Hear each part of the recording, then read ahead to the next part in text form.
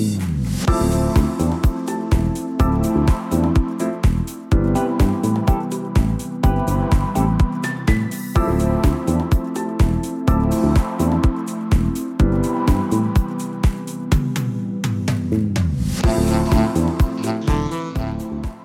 listening to 247 Real Talk.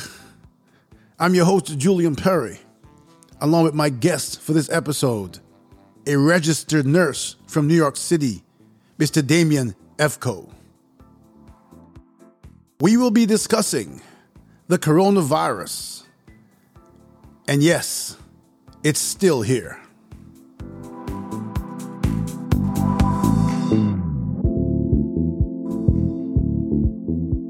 So, Damien, welcome to the show. Thank you for joining me this evening. Great to have you here. Why don't you start off by introducing yourself to our listeners as we get into this very important topic at this time? Yes. Hey. Hi, Julian. Thanks for having me here on Real Talk. Yeah, my name is Damien Efko, and I'm a registered nurse and worked in home care for over 6 years now. And now it's been 2020 has been one of the most challenging times in my career. So yeah, what would you like to know? Well, I remember chatting with you before, and we were talking about what you do, and from your position, from your perspective, even as the numbers begin to or trend downwards continuously, and we say that there are tests every day and only 1% come back positive, that you interact with a population that's still very much at risk, even though our rate has gone down. So why don't you tell us a bit about those that you interact with, and from your perspective, who you see to still be very much at risk and continue to need a protection from this virus, especially since there may be a resurgence. Right. So yeah, as you see, the numbers here in New York and in the whole tri-state area have significantly gone down. There are like 1% of positive day by day when you look at it.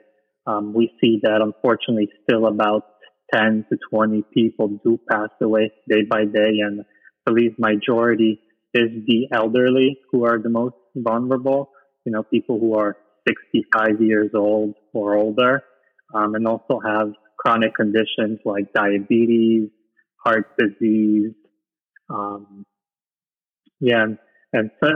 blood clotting disorders or congestive heart failure, all the major chronic diseases.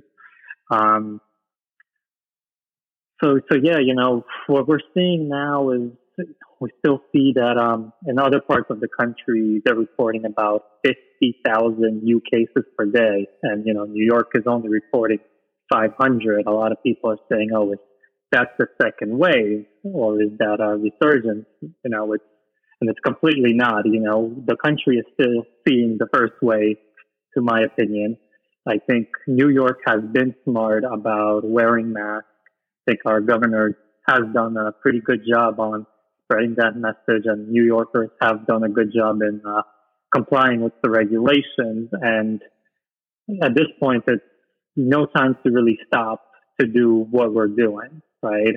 So we're thinking about going into indoor dining, which I think they made the decision a few days ago that now we should postpone that because we're seeing this whole spike in cases in other states. So, we still need to protect our elderly, but apart from the elderly, there is other people that do serve the elderly, and that's your essential workers, right? And everybody who's been considered essential is, that still goes to work, hasn't been told to stay home. So it could be your doctors, your nurses, physician assistants, people who make food, people who deliver food, people who do hands-on care, your home care attendants, they travel to people's homes. You have, your nursing assistants in the hospital units, right? And a lot of these people, unfortunately, do come from less income households. They do got to provide for their families. And I think a lot of them themselves, too, sometimes do have some chronic diseases or things developing on their end. And, additionally to that, some people from who I've spoken with have, are frustrated that if they get sick, what will happen? I don't have healthcare insurance, or will my healthcare insurance, cover my COVID treatment if, that happens? So, from this pandemic, I've seen that a lot of the essential home care workers were the most vulnerable, and also our elderly population. And if we stop, wearing our masks, washing our hands, being cautious about social distancing, I'm afraid we would see a big spike in cases. And kind of like I said, we're still in the first wave. Like, second wave hasn't hit. We've seen in other countries are doing much better job than the entire United States, right? The only area that we see is doing very well is the tri-state area, fortunately for us. So yeah, and it's been a very challenging period. It first came to my head that we were beginning to be in trouble when my organization back in February 28th, started monitoring the whole situation, and we started to come up with a committee to track things and see how we're going to proceed when things escalate. And from February 28th to about, I think, March 23rd or 27th, things, really, really took off, right? I think April was one of the worst months of my career. The state was seeing we're seeing like about 800 deaths per day. We were seeing about, I think, 20,000 new cases, on my own census, on my own patient census. I've gotten patients who are sick. I've gotten essential health care workers who became ill too. And, that raised a lot of questions. And good thing, I was glad that my organization actually has made, we had daily meetings. So every morning at 9 a.m. and 5 p.m. we met to discuss cases, how we're going to handle if somebody's positive, and we were listening to authorities very closely. We actually developed our own tracing system before even the state developed their NYC tracer. So we were very on top of that. If our, let's say, essential care worker came in contact with somebody, we wanted to, track if they visited other clients, patients. Have they been in contact with other colleagues? We try to really prevent the spread. As of today, or as of actually end of May, we brought down our COVID-19 cases on our patient side to zero. Every now and then, I think through June, we did accept some new cases, that were recovering from COVID. And we took care of those. But yeah, I think the other whole thing too at the beginning of this pandemic was the PPE supply, right? Masks were going very quickly. I had probably enough masks at the beginning of the pandemic for only 2 weeks before everything ran out, which was very frustrating. I had to get new vendors to actually order things. And I could tell you a very crazy story. We tried ordering all these masks. I think we had placed an order for maybe like 5,000 masks at least, maybe more. And we were waiting for it to ship. I think it was coming from China. It arrived at Mexico, and then the Mexican government confiscated it for themselves to serve their country. Wow. So right there, I was left without having protection to my workers, and the elderly, right? Because we wear the mask to protect the ones who are vulnerable, right? Regular surgical mask is, doesn't filter the virus, right? It basically prevents from your droplets going in the room and potentially spreading it to somebody else. Younger people tend to be asymptomatic and they're still spreading the virus, right? So, yeah, it's been quite of a ride. Not sure if you have any questions about anything, anything I just ran over. Feel free to interrupt me or say anything. I'm kind of thinking now. I mean, I wanted to hear your full perspective, and thank you for giving that full perspective, because I think that this becomes purposeful in a conversation like this because people hear bits and pieces. So it's very nice to hear you kind of give the whole timeline and all the things that you experienced, because when someone listens to us now, they can get a better picture in their mind of what the healthcare workers were experiencing, across the entire timeline from the inception to now. And I think what we also want to know is, or I would sure want you to tell the listeners, now we are in this, I think we're part of phase 3 or something like that of reopening in New York City. And with my conversations with you prior to this podcast, I know you mentioned specifically the elderly and the healthcare workers. And what have you seen in terms of efforts to continue to protect them in the best possible way, especially the elderly? Because from what I have seen, as it was like people were going stir crazy at home. And when the reopening started, we got all these pictures and all these news stories about people out and about with no mask. I've seen them myself. I've seen people barbecuing by the beach and, 150 people, no masks. And I just read an article today, a story of somewhere, I'm not sure what state it is, so I don't want to call the state to do so incorrectly, but there are young people holding coronavirus parties where you go to the party and the whole trophy is to see if you get sick or not. And knowing that what we came from, especially the 800 deaths a day, my first thing is more so what do you see from your perspective being done for those same elderly patients that are part of your responsibility to ensure the highest level of PPE for the foreseeable future? Forget about phase 3 and phase 4 opening, because I've heard people from other hospitals say that over the last week they've begun to see certain rises in patients coming into the ER with coronavirus again.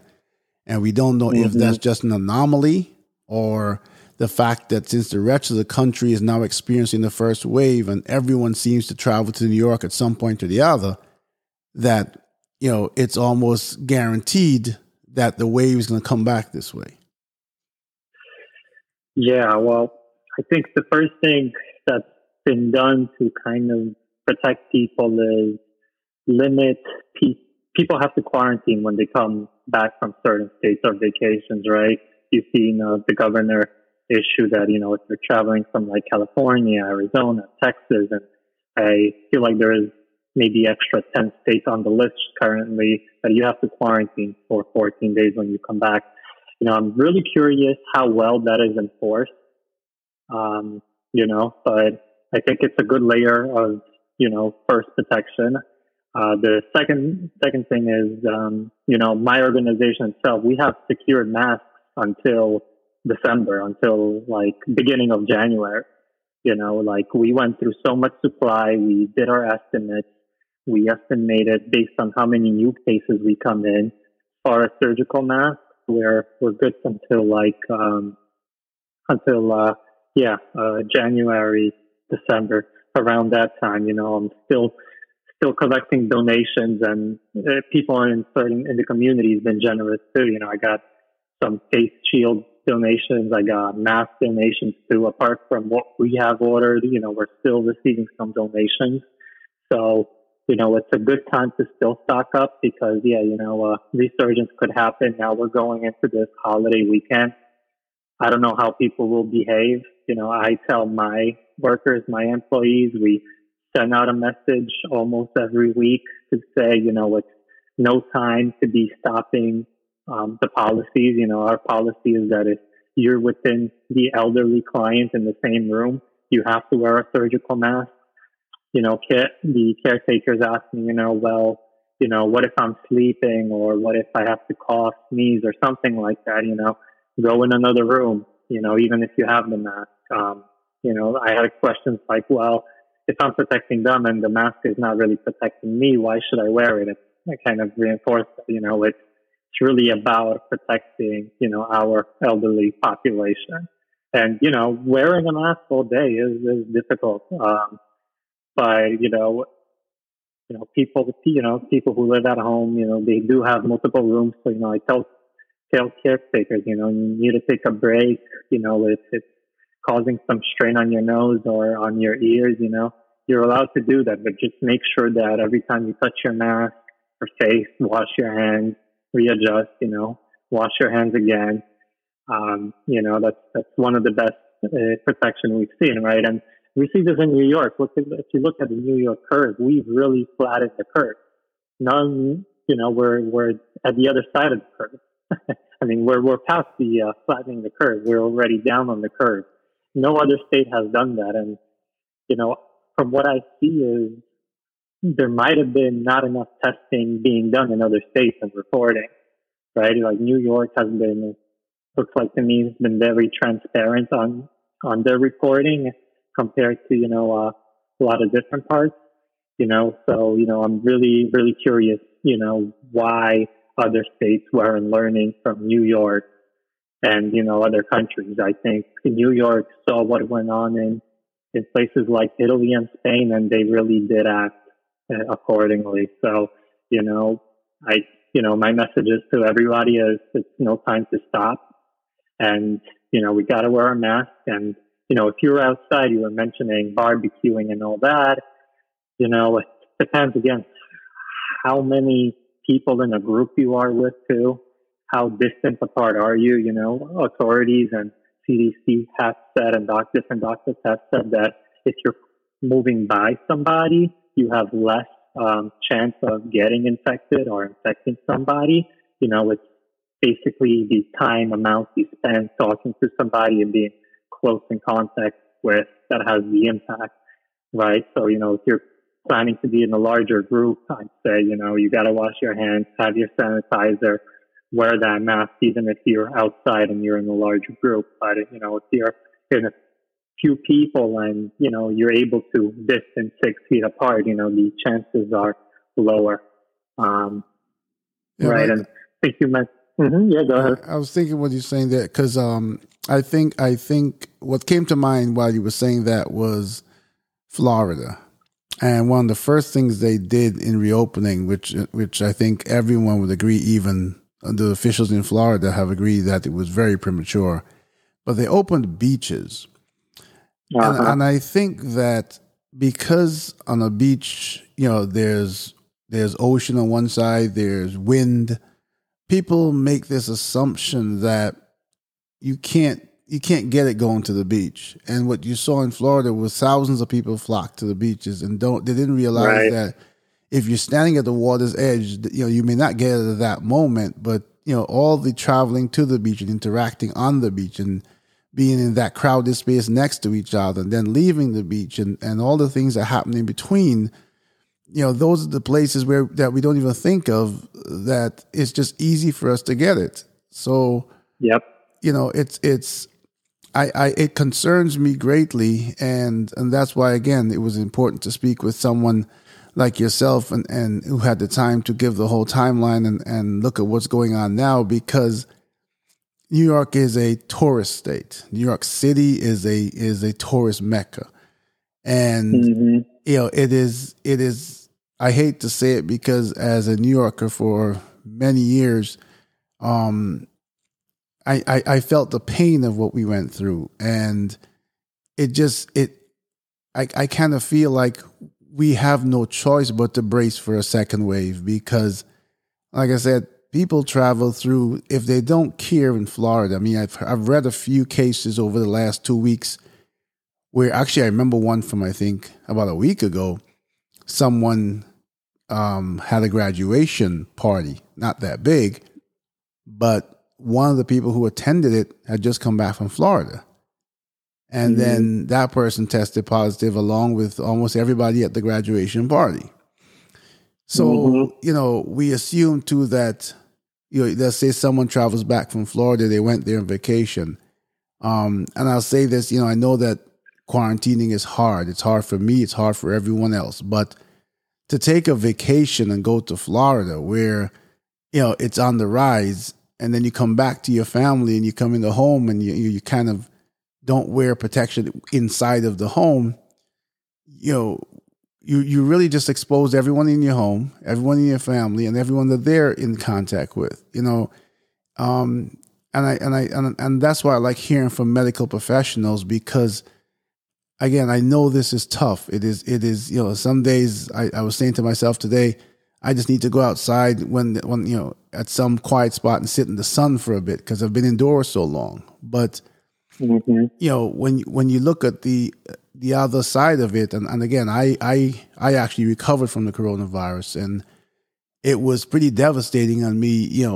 Even though I didn't get it compared to what I wasn't intubated and all that stuff, but I don't want it again ever in my life. And so if it means that I don't go on vacation this year, if it means that I wherever I go to anyone's home, I wear a mask, I keep the in-person meeting brief, and I'm a prisoner in my own space, then so be it, because the alternative is not pretty.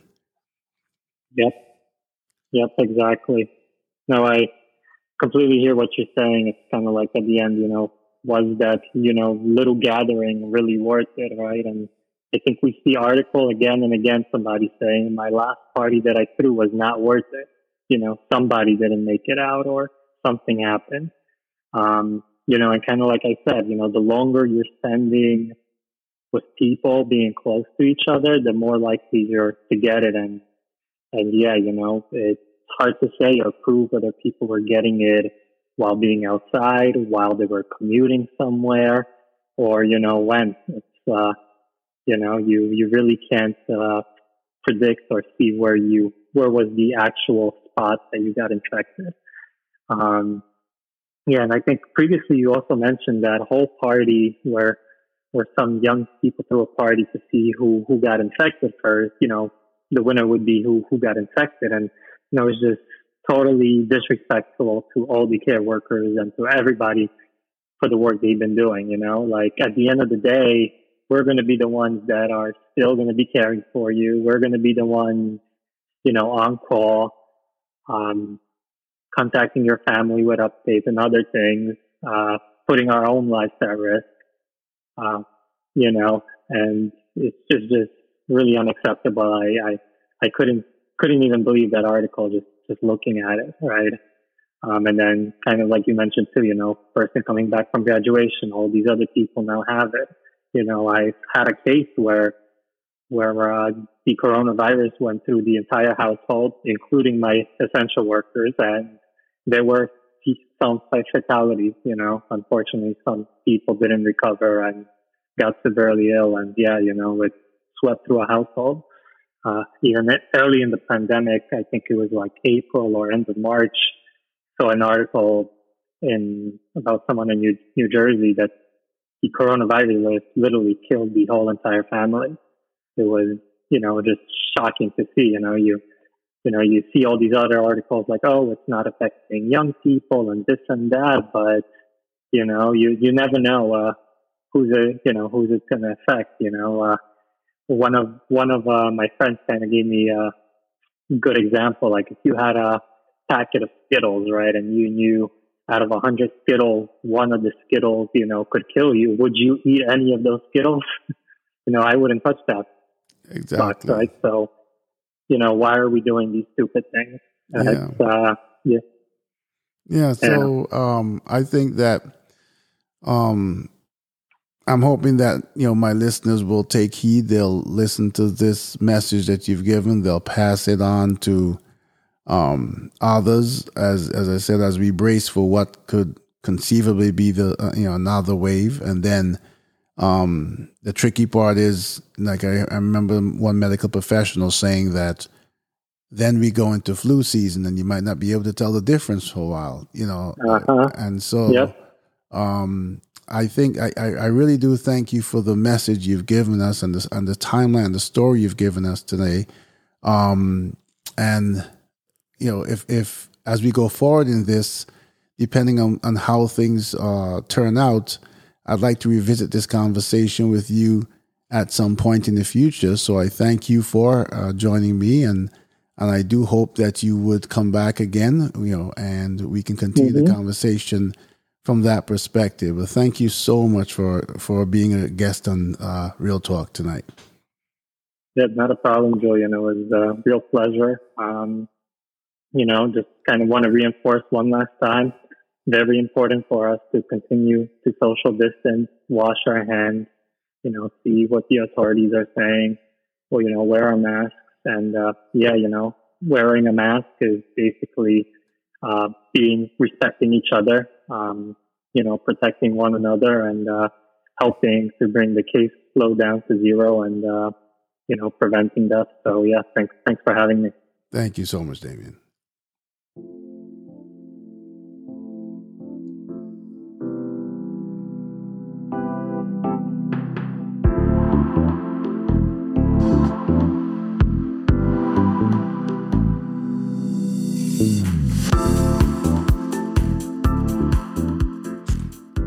As always, I want to thank all my listeners and supporters out there for joining me again for this episode. I do hope you enjoyed the conversation with Damien Evko, and I want to thank him for being a guest on the show. Reminding you that you can listen to 247 Real Talk on any one of your favorite podcast apps, from Apple Podcasts to Spotify, wherever you enjoy listening to your podcast. You can also head over to the website at www.247realtalk.net, where you can also listen to the podcast. You can leave messages and comments. And if you have any discussions that you'd like to hear me hold as an episode for a podcast, do send me an email at podcast@247realtalk.net. Until the next time, be good to yourselves and each other.